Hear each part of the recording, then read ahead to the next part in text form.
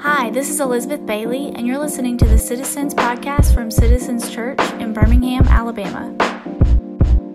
Psychologists have proved that knowing the end of a story doesn't actually ruin the story for you.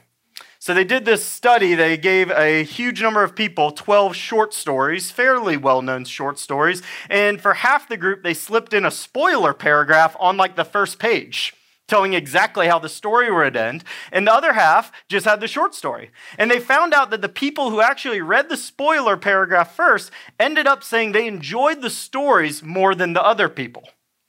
It's counterintuitive, but this idea that you can see where things are going and make the connections throughout the story actually makes you believe it deeper, study it further.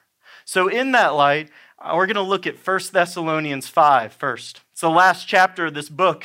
Take a look with me at verses 1 through 3. This is where Paul's going in his letter to the Thessalonians. Now concerning the times and the seasons, brothers, and when it says brothers, that's shorthand for the family of God, brothers and sisters, you have no need to have anything written to you. For you yourselves are fully aware that the day of the Lord will come like a thief in the night. Well, people are saying there's peace and security. Then sudden destruction will come upon them as labor pains come upon a pregnant woman, and they will not escape. And Paul is writing and telling them that they are correct to care a great deal about this day of the Lord, this day when Jesus will come back and the world will end. This church in Thessalonica had this big understanding that the world is heading somewhere, and I should live my life in light of that fact. And that's why we named this series, How to Live When the World is Ending. See, all the time in between Jesus rising from the dead and his coming return is the end times. It's not some other time. It's all the space between the day Jesus rose from the dead and the day he returns is the end times. And what we're looking at is Paul is drawing on Jesus' own teaching. Jesus teaches this very thing in Matthew 24. Look at our Lord's words right here about the end of the world. Jesus tells us, heaven and earth will pass away, but my words will never pass away. That's why we trust God's word, and a value here at Citizens is God's word over everything. But about that day or hour, no one knows, not even the angels in heaven, nor the Son. Jesus saying he somehow doesn't even know, but only the Father, God. As it was in the days of Noah, so it will be at the coming of the Son of Man. That's Jesus' favorite name for himself, the Son of Man.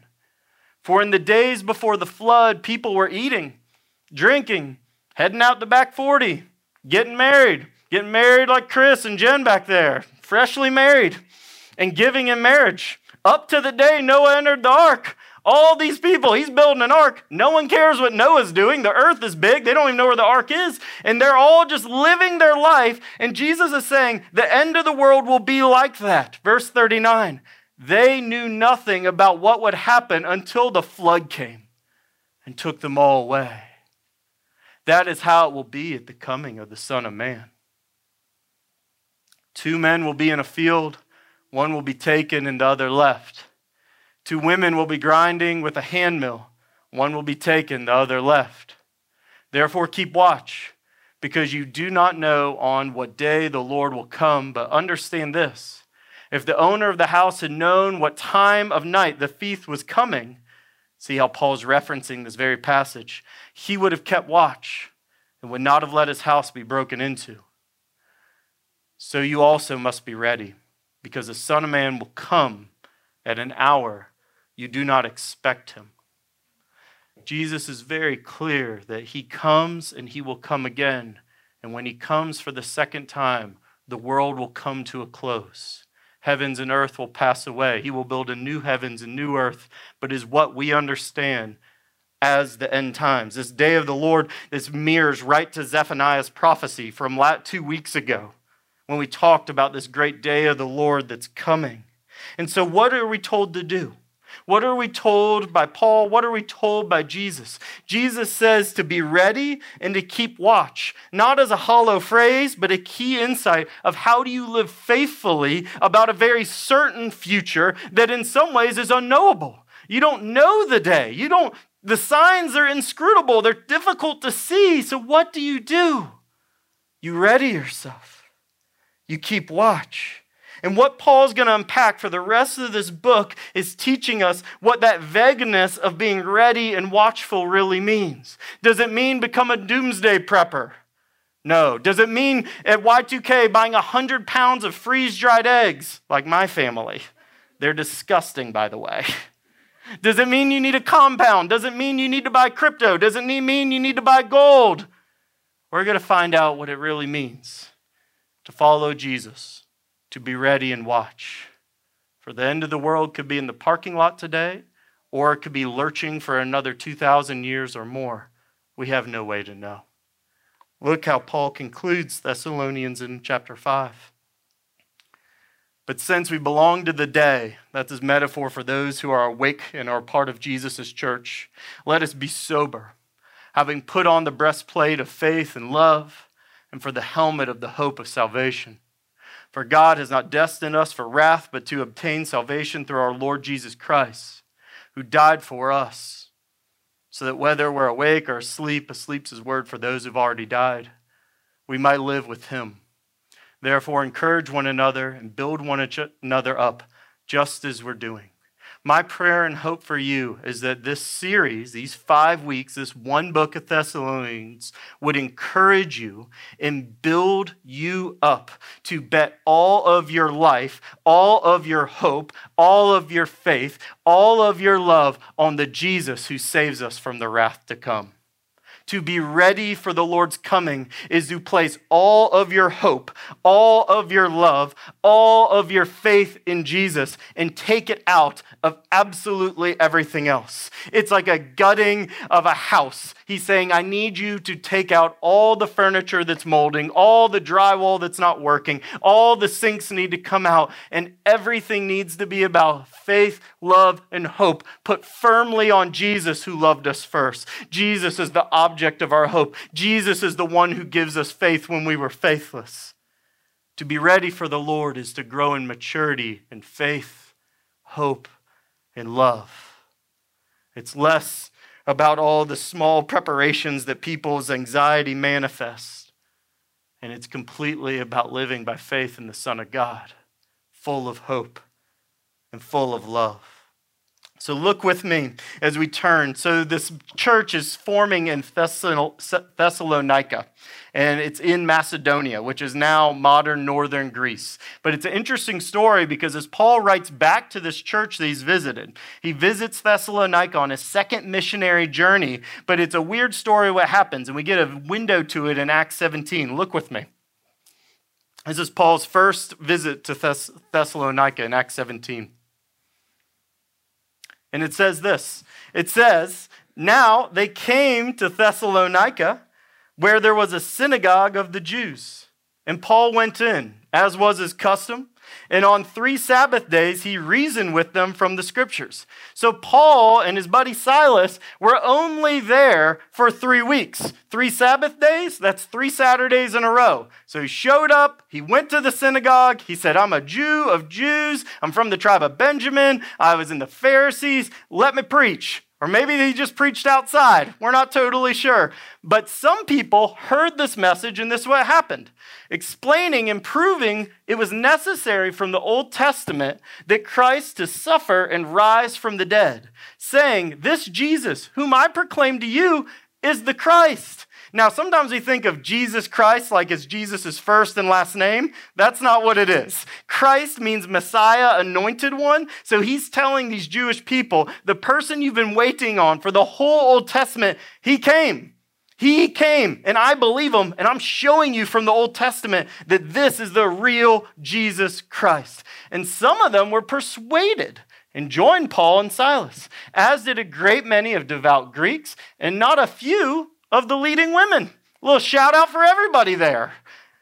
So when he says this, you see he's been there for 3 weeks, and all these people have actually decided to believe, at least some of the people who heard this gospel. But verse 5 says this, but the Jews were jealous, and taking some wicked men of rabble, So the Jewish people who did not believe got jealous, and they went to, it seems like, the local bar, because they don't want to form the mob. They don't want to get crazy. They don't want to be the drunken mob.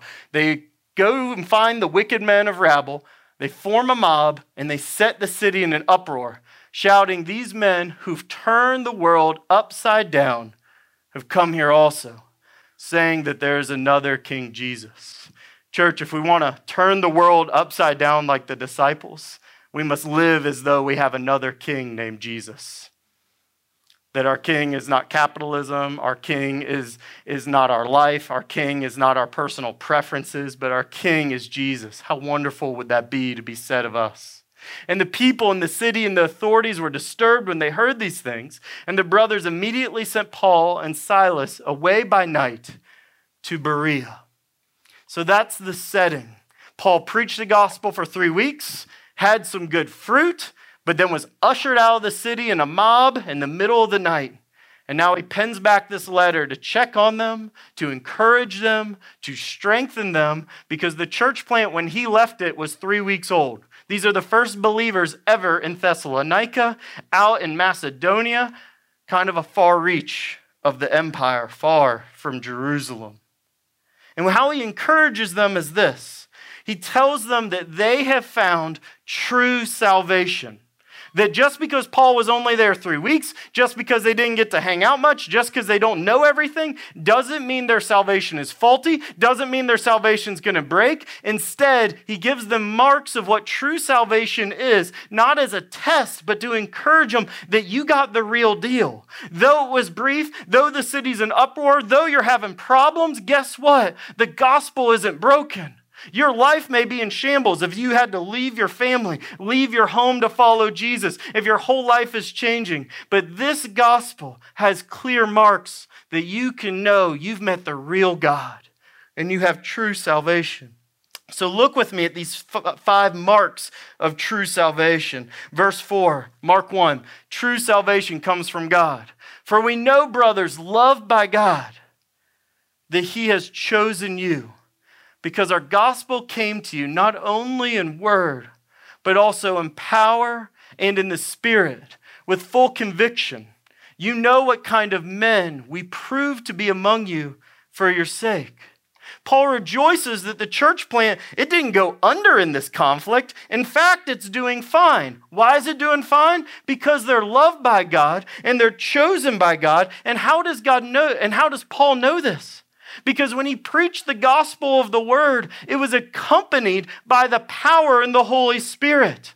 See, the word without the Spirit is powerless.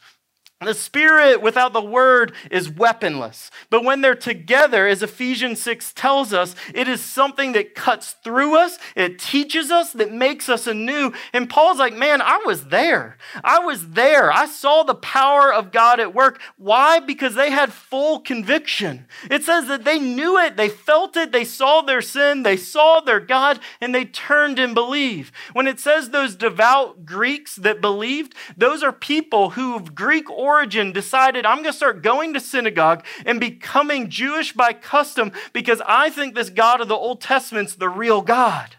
And look at these people seeking after God, and here's God coming and bringing the gospel right to them. God is so sweet that Jesus, when he says, anyone who asks, they will have an answer. Anyone who seeks will find. Anyone who knocks, it will be answered. And that was the case in this Thessalonica. Those who were seeking God found him, and found a gospel that had full effect in their life. But the Word and the Spirit of God, they apply the saving work of Jesus' life, death, and resurrection to us. The Word illuminates the truth, and the Spirit brings the grace to make a new person, to make a new life, to make someone belong to the kingdom of God. And true salvation comes from God. They didn't will themselves up to believe, but instead God came and changed their heart. No angry city can stop that. But there's more. Look at Mark 2. The evidence of true salvation is joy. For you received the word in much affliction with the joy of the Holy Spirit.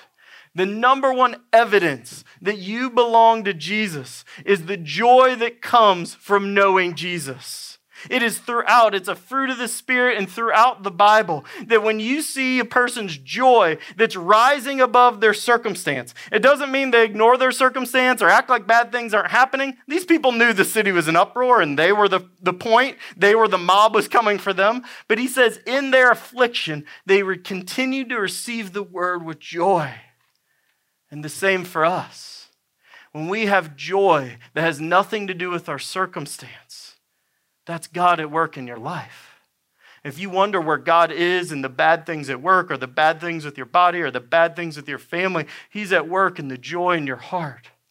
To turn to him and know Jesus in the midst of trouble is to know Jesus truly.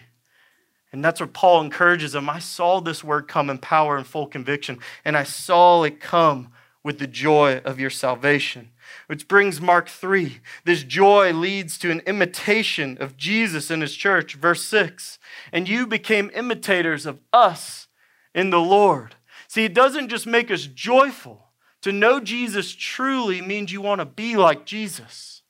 That's the turn you make. Instead of being like your hero or being like someone in your family or even trying to be an individual of individuals, you try to be like Jesus. It's still you. It's still Jackson following Jesus, but suddenly your desires are changed to be like Jesus. Now, your sinful desires may still fight against you. You may have other desires. You may have things that are hard to follow Jesus. But evidence of this new life is a joy that makes you want to be like Jesus. That's what full conviction does. If someone claims Christianity but doesn't have the desires and actions to follow and imitate Jesus, they simply don't have salvation. Because salvation is real. It changes eternity, but it affects the now. That would be biblical salvation. That it's not some esoteric thing that happened in a dark room once and it was like a deal you made with God. It's the opposite. It's a relationship with God where the Holy Spirit takes up residence in you, bringing a joy and a desire to follow Jesus that imitates Jesus' life. And we haven't met Jesus, but we've met other Christians. That's why he says you started imitating us as we imitated the Lord.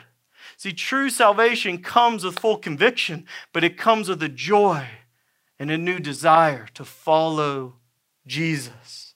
But look how God uses their imitation. This is Mark number 4. They're unashamed of their salvation. Look at verse 7 and 8. So that you became an example to all the believers in Macedonia and Achaia. For not only has the word of the Lord sounded forth from you in Macedonia and Achaia, but your faith in God has gone forth everywhere, so that we need not say anything. For they themselves report concerning us the kind of reception we had among you. So Paul leaves Thessalonica. He goes on the road, but before he can write this letter back, he starts hearing about what happened with him in Thessalonica. The believers in Thessalonica are so excited about the gospel that apparently they sent letters or told their family or their friends that as he goes down the road, news about what's happening here is reaching Paul before Paul can even brag about what happened. They are so zealous for God that their life is changing, and apparently they just can't shut up about it. They're not ashamed of their salvation at all. They're saying, man, I was this way, now I'm this way. Jesus has done it all, I've done none, and we're real thankful for Paul. And Paul's joking around saying, I don't even have anything to say. That's testimony enough of the power of God. And there comes this application for us, citizens. It's instructive for us. If we want to share the gospel powerfully, then we must obey Jesus sincerely.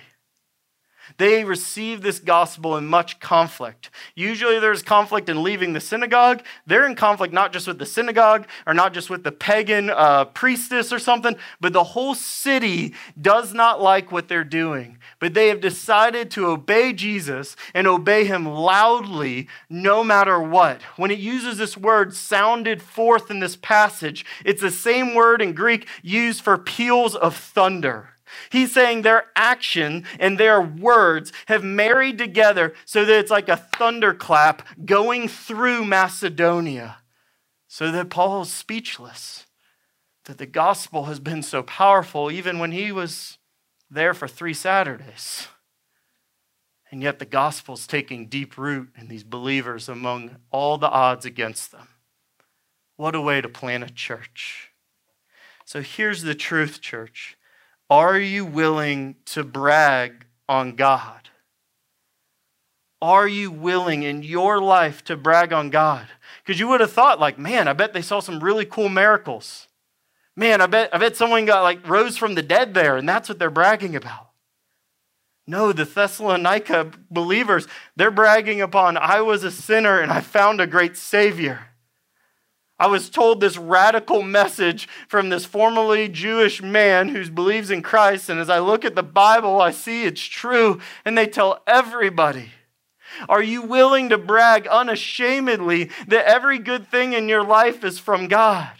Are you willing to brag unashamedly at your great need for Jesus? You know what's compelling to your coworker? To say, I have great needs, but I have a greater Savior who's helping me through the darkest times in my life. I have a great Savior who's changing my character from the inside out.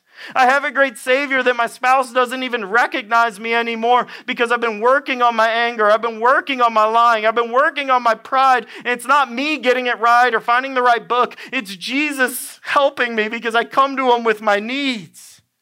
So instead of us drumming up great deeds in our life, what if we just shared that Jesus is at work in my life?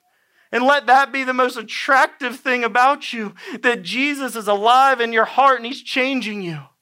The best advertisement for citizens and planting a church in the world is that God's at work in your life. That's why sometimes it rings hollow when we tell stories about other people and other things. People want to know, well, what about you? What about you, Abby? What is God doing? And to have the humility to say, I need Jesus. All the good stories about God start with me needing Jesus. It's not that I'm a Christian champion and follow me. It's that I'm a beggar and an orphan and I need God more than I ever thought I did. That the further I go with Jesus, the deeper my need for Jesus gets. God isn't getting us to a place where we're like a little kid who can walk on his own. We're learning to curl up in Dad's arms. We're learning to see our legs are actually broken, and when we thought we were walking, we were just playing around in the mud. God is the God who wants to carry you all the way home. And the story of Thessalonica isn't like, yeah, we knew it, that Messiah had come. No, they had no clue. But they turned when they heard the good news of the gospel. I think, too, it would be a peal of thunder in Birmingham and the world if you said, Lord, I'm going to brag on you in ways that give you all the glory in the world consistently to my family, to my extended family, to my current friends, to my new friends, to everyone who will listen to me. I'm going to put God at the center of the story where He actually is and talk about my great needs and His great deliverance in my life. Mark 5, this is the last mark He gives them. He gives these not as a big test. He says, I see all this. I've heard all this. He actually sent Timothy back to check on all this. So he has reasons to believe these marks are true, that true salvation has a transformation. Look at verse 9 and 10 with me. How you turn from God, from idols, to serve the living and true God, and to wait for His Son from heaven, whom He raised from the dead. Jesus who delivers us from the wrath to come. Now we got 3 verbs here. That they turned, they serve, and they wait. 3 verbs for Him. Jesus gets 2. He rose from the dead, and He's going to deliver from the wrath to come. But what's it look like a transformed life? I love this passage because there might not be a clearer passage in the entire Bible of what conversion actually looks like. What conversion, if you're just staring down at it, what does it look like in a life? It has these 3 elements. The first one is turn, and that's a common word used for repentance throughout the Bible. That we must turn from X to God. A lot of times we think, okay, I need to drum up faith to now believe. I've heard many people say, man, I would believe if I only had faith. I'm saying, man, you have faith in all sorts of things. Jesus is inviting to take your faith out of the stock market, out of paying off the mortgage, out of that job, out of your degree, out of whatever, and put that same faith of ultimate hope in Jesus. We love all sorts of things. Almost everyone you meet loves something. Jesus is inviting you to turn and take that love, that ultimate love, out of your cat, out of your dog, out of your spouse, out of your kid, out of making a little more money next year, and put that love in Jesus Christ. He's asking you to take your hope, not that the world will get better or posy vibes only, and put that hope in Jesus Christ. Something that's real, something that lives, someone who breathed, who died his last and rose again. There is a turning away. And when it gets real specific here, it says, he turned from God, from idols, to serve the living God. And an idol is anything in your life that you love or trust more than God. Tim Keller puts it this way. He says, an idol in your life is anything in your life that if taken away, you would say life is no longer worth living. A lot of times we think of idols as only like treacherous bad things, like a gambling addiction or an alcohol addiction or some sin problem that won't go away, and it's the idol. But Tim's definition helps us see the truth that, well, the idols that they're referencing in Thessalonica, they may feel superstitious. They're made of wood or stone or gold. And we might think it's silly to worship these little statues like they were at the temples. All those stood for bigger ideas, for wealth, prosperity, for sexual fertility, for pleasure. So while theirs seemed superstitious, ours just got a little more sophisticated. That our idols might be trickier to see, but they're no less real. The pastor John Stott, the late pastor John Stott, said it this way: much of the world has superstitious idols, but the Western world has sophisticated ones, but no less deadly.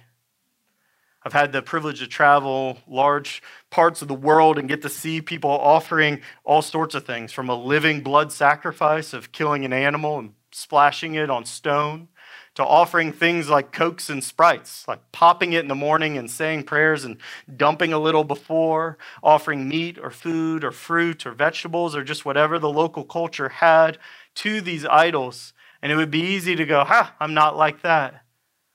But in so many ways, aren't we? Our idols just look more respectable in our eyes. But they're things like getting into the right college or grad school or job to be successful. I'll only be happy if I reach a certain economic status. Our idols are finding the right marriage and getting great photos out of it will make me happy. Or perhaps it's well-behaved children who will make me whole. The idol of being cool coming at the expense of actual character and integrity in your life. Our idols of other people's opinions or followings on social media instead of knowing our status before God. Our idols of stopping everything and spending big, lavish amounts for Auburn or Alabama football or pick your sport, putting all your hopes and your schedule and your attention on a sports team that doesn't care about you at all, but they do want your money. And so you start to see all these good gifts that God gives us. They're good to be enjoyed, but they're not to be our gods. But so quickly our heart, as Calvin put it, the idol factory, tends to take a good gift and make it God so quickly. So before we say we're not like the Thessalonians, maybe consider that we are to turn from idols to the living God, but turn and turn again as we realize anything that drives me to my actions or speech other than Christ is an idol. Our ultimate drive as Christians comes in the view of Christ as King. When things move outside of that, there's usually an idol behind it. We must turn and turn again, but this turning comes to something. I once had a friend that says, hey man, I'm not dealing dope anymore. I'm really into working out. And people really celebrated him in our friend group. Like, man, I'm so glad you're not dealing dope. But suddenly, that same bro was taking steroids and getting huge. His idol had just shifted. The idol had become himself instead of the money in an illicit way. And so what we see is we don't just turn to more acceptable things. We turn to serve the living God. We give up our former ways, we give up our rights to be king of our life, and we embrace God as the living and true king, which means we live out his ways and we find real joy that our idols could never give. See, serving God isn't torture. It may be difficult, but it's actually the path to joy and freedom. Your idols want to make you zombies. They can't deliver on their promises, and they demand your allegiance at your will. God wants to make you alive and ready to die, to where you live a full life before him, knowing the goodness of God all the days of your life, and he actually can come through on his promises to you. While we actively turn and actively serve, that's the work of faith, hope, and love. But the third verb might be the hardest in our culture. It's to wait. Look what it says. It says to wait for his son from heaven. And I think this is really important because we live in a culture that says waiting is worse than no. We are an impatient people. From Alabama through California to Maine, that would be a trait of people living in America and Americans everywhere, is we just can't wait. But I want you to take the gospel medicine from the scriptures today. There are some things in life you're just going to have to wait. The deaths of our close family members, we can grieve with hope, but we're going to have to wait for the final comfort in heaven. Physical ailments, cancers, diseases that won't go away, painful things like miscarriages. There will be some hope and healing on this side of the grave. But some of this we're going to have to wait till Jesus wipes the tears out of our eyes. That's what it means to wait for the Son. That's what every martyr's had to learn. That's what the Thessalonians have had to learn, that at some point we're not guaranteed everything in this life. In fact, there's a lot of undone stories. And the story won't finish until we meet Jesus in the flesh, risen from the dead, Lord of the universe, who cares about us more than anyone. Are you okay to wait? Are you okay to have a joyful, patient heart, even when things are difficult? And say, it's okay for me to wait. Doesn't make Jesus less true. But it does mean he's forming me to look a lot more like God. God wants to use every ounce of our pain for us to look more like his Son and to find more joy in God himself. But we must wait. And while we wait, Paul gives us a way to fill that time, and not just fill that time in a void, but to cultivate a heart that can wait. We go back to the top of this passage, verse 2 and 3. We give thanks to God always for all of you, constantly mentioning you in our prayers, remembering before our God and Father your work of faith, labor of love, and steadfastness of hope in our Lord Jesus Christ. Christian, hold these in your hands. Christians work in faith, hope, and love. Christians wait in faith, hope, and love. And the tension between our work and our wait is our thanksgiving to God. To acknowledge the things we're waiting on, we'll give thanks to God that he will be true in the end. To acknowledge in our work that he will be true and will honor our work in this life. To go either way, to say I'm just going to work to the end of myself and I'm going to fix everything and it's going to work out, is a hopeless end. To sit on our hands and wait for our death or wait for God's coming only is not to live with hope either. We work and we wait, and the tension is a thankful heart in between. Citizens, I want to encourage you in 3 things. 1, do you have true salvation? Do these marks of true biblical salvation sound like your life? Or do they not? And it's time to be honest that Southern Christianity may have convinced you that you know the Lord. But when you look at his scriptures, perhaps you do not.